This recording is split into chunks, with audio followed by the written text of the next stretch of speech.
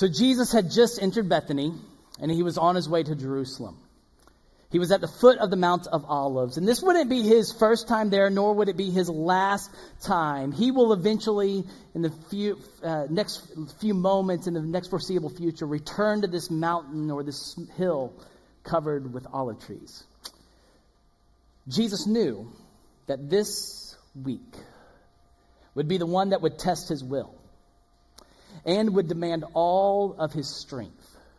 Jesus commands his disciples to go into the village to find a colt and to arrange for his entry into Jerusalem.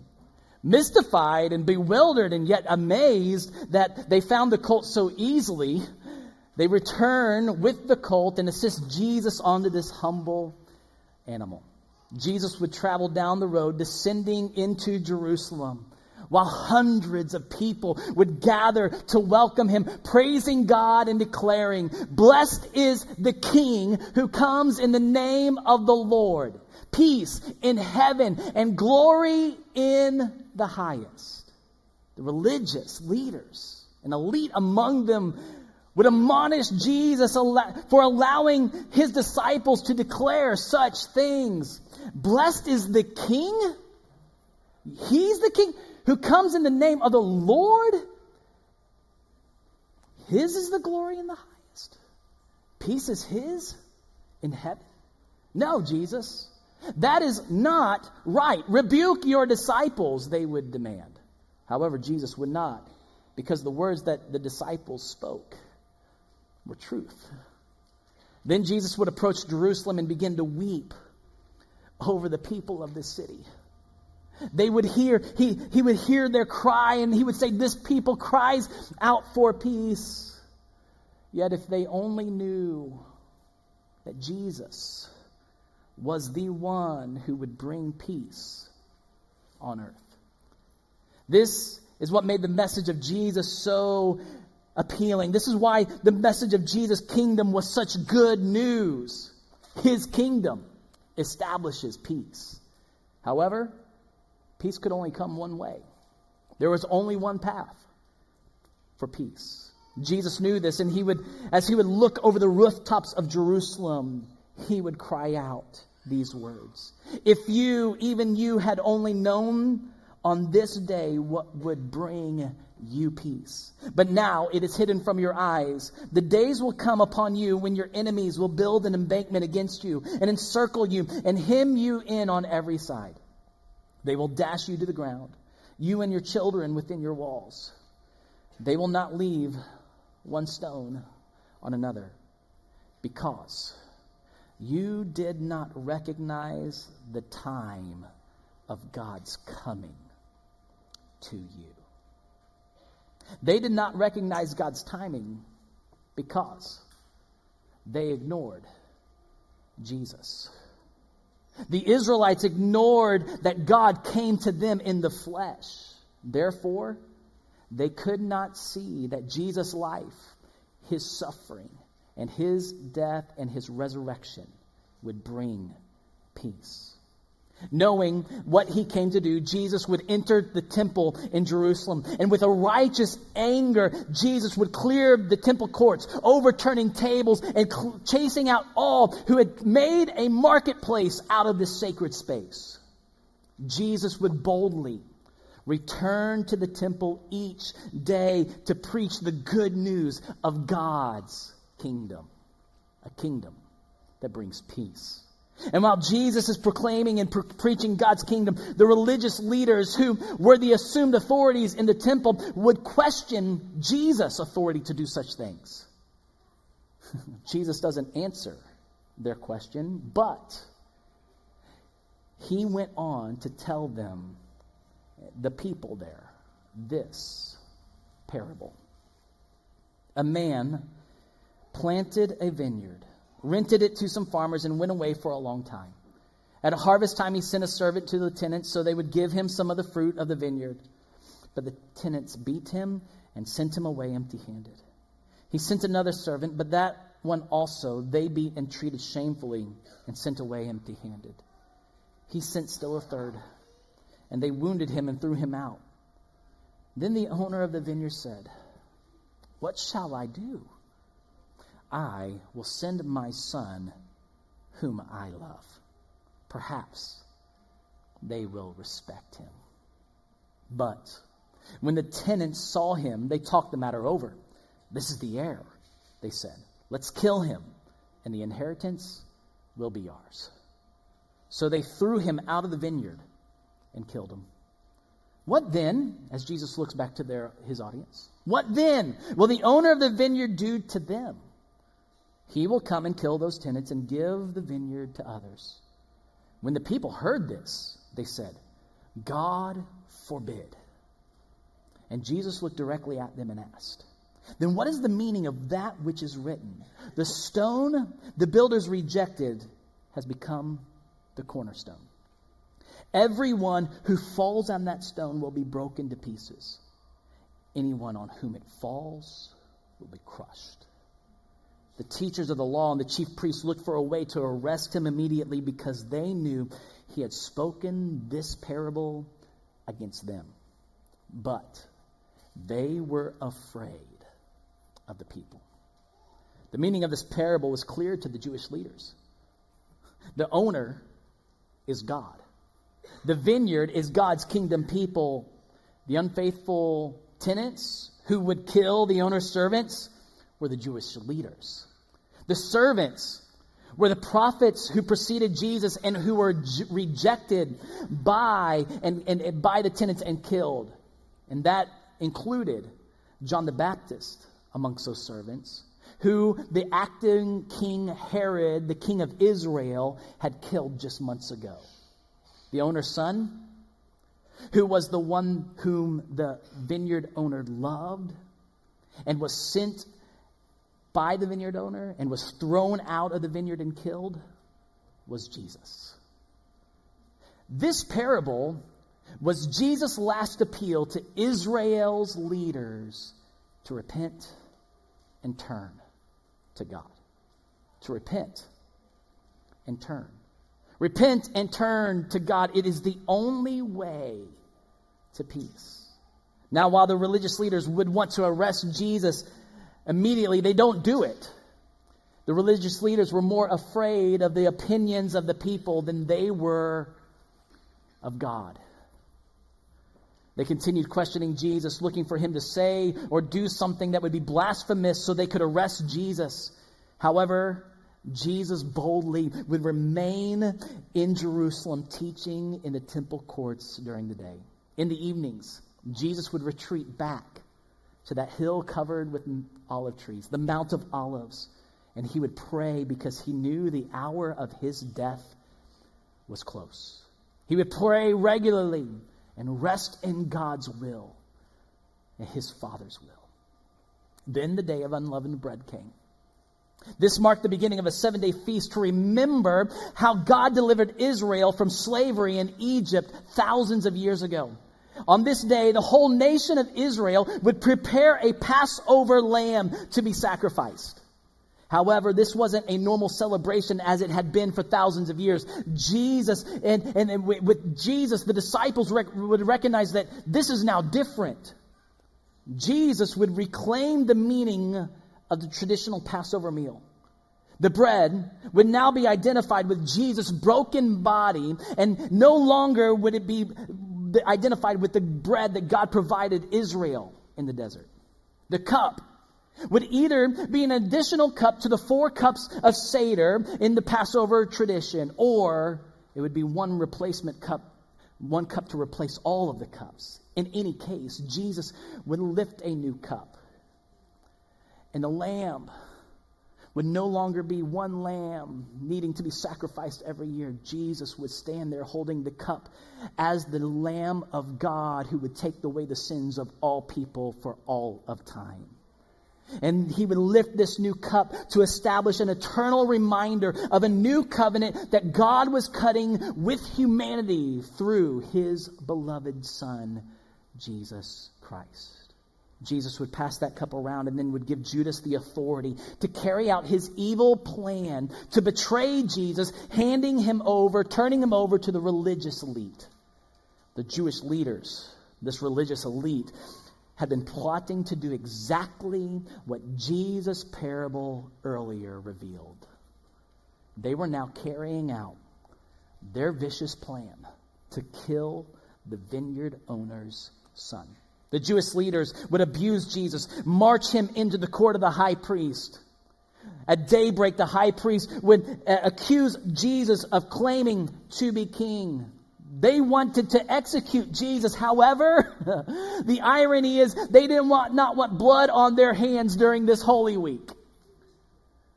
So they take Jesus to Pilate. Revealing to Pilate that Jesus claimed to be the king would make this a crime against Roman law and therefore is punishable by death in the Roman court. Because there is no king but Caesar. Pilate, however, finds no grounds for the high priest's charge, and he then orders Jesus to be sent to King Herod, the king of Israel. King Herod, in this Holy Week, does not want anything to do with this, and he passes him back to Pilate. And upon Jesus' return, Pilate then orders that Jesus is led outside of Jerusalem, just like the parable Jesus told about the tenants, just like in that parable. And that parable was a prophecy that was now unfolding. Jesus, the vineyard owner's son, would be lifted up on a cross and crucified and killed and murdered outside of the city. You see, Jesus was the stone the builders rejected. Jesus was the cornerstone in his own parable that the builders rejected. And now, Jesus' lifeless, rejected body lies in a borrowed tomb carved out of rock. The disciples fear the rejection of the people, so they scatter and hide. And then, in the cool and stillness of the dark morning on the third day, the power of the Holy Spirit would recreate the lifeless body, beaten and torn body of Jesus, but allow the scars to remain in his hands and his feet. Then the breath of life from the breath of God would re-enter Jesus' body. Death has no power and had no power over the author of life. Satan could only strike the heel of the Son of Man, but when the resurrected Jesus would sit up and then stand up, and his heel would deliver the death blow to Satan, the father of lies, death would be defeated. Jesus would exit a tomb and then travel a road, a common road, and he would reveal himself to his disciples. He was alive, and that changed everything. See, because Jesus is alive, everything that Jesus taught and who Jesus claimed to be is true. Because he is alive, everything that Jesus taught and everything Jesus claimed about himself, even that he was God, was true. And it was only because of the resurrection of Jesus that the disciples believed who Jesus claimed to be. And they believed in the words that Jesus would teach. See, the words Jesus spoke are truth because he claimed to be truth. And the disciples believed this because truth came back to life. This was the only reason the disciples believed in Jesus. And so I want to ask you, why do you believe? The resurrection was the only reason the disciples believed in Jesus. Why do you, or maybe I need to ask this, why don't you believe in Jesus? In his book, Evidence That Demands a Verdict, Josh McDowell, a former agnostic law student who wanted to prove that the resurrection was false, he would write this. After more than 700 hours of studying the resurrection of Jesus and thoroughly investigating its foundation, I have come to the conclusion that the resurrection of Jesus Christ is one of the most wicked, vicious, heartless hoaxes ever foisted upon the minds of men. Or it is the most fantastic fact in history. Jesus has three basic credentials. 1, the impact of his life upon history. 2, fulfilled prophecy in his life. And 3, his resurrection. The resurrection of Jesus Christ and Christianity stand or fall together. A student at the University of Uruguay said to him, "Professor McDowell, why can't you refute Christianity?" And he answered, "For a simple reason. I am not able to explain away an event in history, the resurrection of Jesus Christ. This event changes everything. This event changes the narrative that you and I believe. See, all other narratives about Jesus are lies from the father of lies. And just as this event changed how the disciples would see Jesus, this event should change how you see Jesus and his teachings. Because what Jesus claims about himself is truth. And what Jesus claims about himself in this parable is a truth we need to heed. When he would claim that the stone the builders rejected has become the cornerstone. Everyone who falls on that stone will be broken to pieces. Anyone on whom it falls will be crushed. It's a truth to heed. Now, there are two ways people have understood the meaning of Jesus claiming to be the cornerstone. And one is this: Jesus will bring judgment on those who stumble over him because they've ignored him. And Jesus will bring a crushing blow to those who reject them. This is a very sober reality. It's a sober judgment on those who ignore Jesus and reject him. Another way that this has been understood is that those who humbly fall on Jesus will be broken, and those who reject Jesus will be judged and crushed. Both of these are painful. But only one way leads to life. See, both of these are painful, but only one leads to being restored and made whole.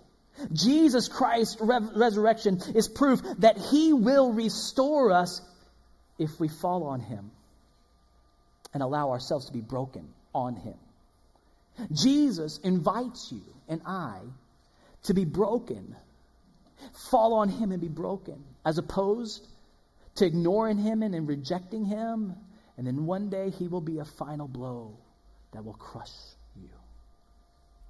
See, Jesus will heal our brokenness if we fall on him. The peace of Jesus that he wanted the world to see, and that Israel even cried out for, and maybe you even seek. The peace of Jesus means wholeness, completeness, fulfillment. It's what Jesus does for those who humbly come to him, fall on him, even though it may break them. Jesus brings peace, and he makes whole all who humbly fall on him. Because Jesus heals all who humbly fall on him. He brings peace to them. So I want to ask you, will you humbly fall on him? Will you humble yourself and fall on him? It's going to hurt your pride. It's going to wreck your agenda for your future. And it is going to break your ideal life that you want so much. But Jesus promises something big, that those who fall on him and build their life on him will receive life. And we can trust this because he came back to life. That they will receive life. They will receive peace. They will receive joy. And they will become an unshakable life built on an unshakable foundation.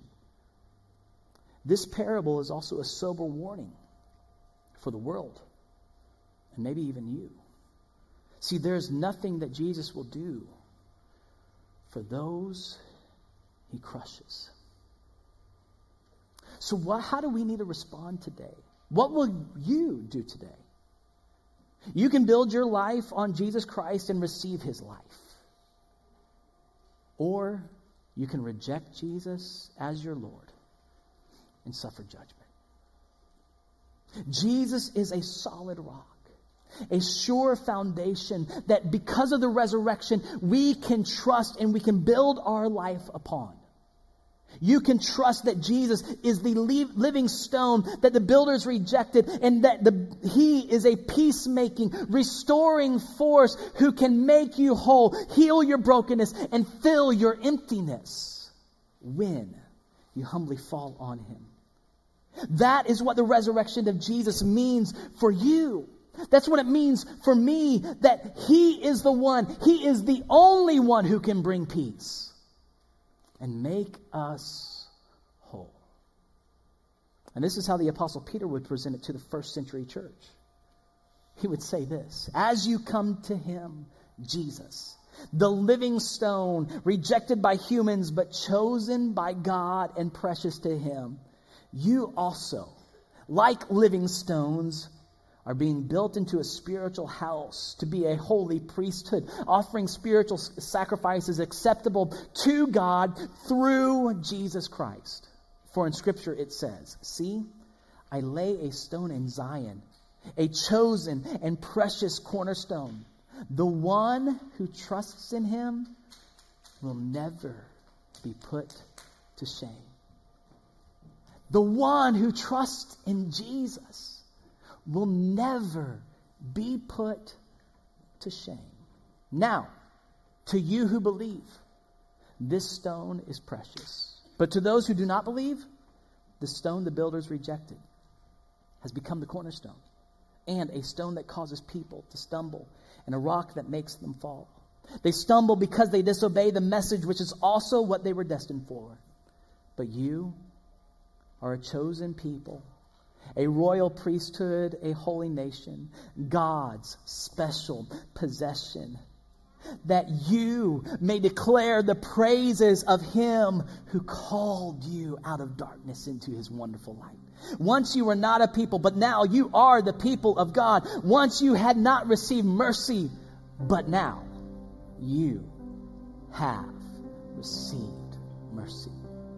That is what the resurrection of Jesus means for you. We can receive mercy. We can humbly fall on God, and we can humbly fall on Jesus, and in his mercy we may be broken, but we will be restored. You can humbly come to Jesus. You can come to him acknowledging your brokenness, acknowledging your emptiness, and you can allow him to restore your brokenness. And trust that he will fill your emptiness. Why? Because Jesus proved without a shadow of a doubt that he is for you through the way he suffered for you. Wholeness and fulfillment is what peace is. Peace is the state of being whole. It's the state of being complete. It's what Jesus came to bring.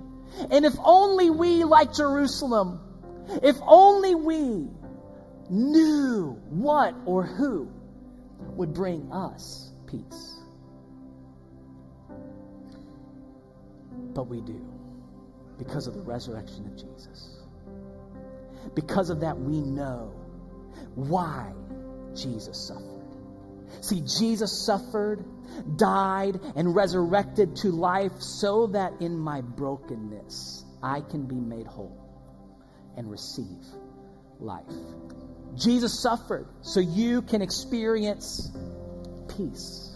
I don't know where you're going for peace, but he's saying, come to me. Fall on me It may hurt your pride. It may wreck your life in the way you want it to be. But I promise you something. That way, when I rebuild you and I restore you, it will be the most fulfilling, rewarding experience. In fact, you will have a new life in me. So will you trust in Jesus? Will you trust Him that He is the only one who can bring you peace? Will you humble yourself and fall on Him? Or will you ignore Him by disobeying Him and therefore reject Him? Please do not ignore His appeal to you. Please do not stumble over what He says to be truth. Don't stumble over that or reject Him because you want to live your life your way. Respond to His loving appeal. Jesus suffered so you can be healed. Fall on Him. If you've never received Jesus as your Savior or confessed Jesus as your Lord, receiving the gift of the Holy Spirit who makes us new and gives us life, then I want to invite you to do that today. And I invite you to fall on Jesus, and to do this, I invite you to do 3 things. Believe, confess, and receive. Believe, confess, and receive. Believe that Jesus is alive. Believe that He is your Savior from your sins. Confess Jesus as your Lord, trusting in Him by turning from your pride and falling on Him, following His way of life. And then experience what being born again, being made new, is all about, by receiving the gift of the Holy Spirit into your life. And if this is what you need to do today, I want to pray for you. And I want to invite you to take a step that many are about ready to take in water baptism. And if this is you, if this is your next step, we want to celebrate this with you. If you've never been baptized, and yet today you need to take this next step in your faith journey, I want to invite you to be baptized in water. We have clothes for you. We are prepared for you. And all you have to do is, after this song, I'm going to invite you in a moment to go visit the people over here and talk with them. We have leaders ready. And for others of us, this is our response. Maybe you need to celebrate and join in what Peter would say, declaring the praises of the one who has called us, because Jesus suffered for us. Or maybe you've been stumbling over Jesus, what He said to be true, or ignoring Him, and you're returning back to Him. I ask you that during this time, you reflect and recall how Jesus suffered and He came back to life to bring you peace. And will you humbly just turn to Him? I want to pray for us, and then we're going to sing a song together. And during that song, I want you to reflect, and then I'll be right back. Father, there are many of us who need to humble ourselves and return to You and follow on Jesus today. For those who are ready to make their first step towards You, I pray for them to believe that Jesus is alive and that He is their Savior. And may they have the courage right now to confess Jesus as their Lord, turn from their sin, their selfishness, and their pride. And I pray that they receive the Holy Spirit that is a gift, Your gift, that makes us a new humanity in Christ Jesus. And it's in Jesus' name I pray. Amen.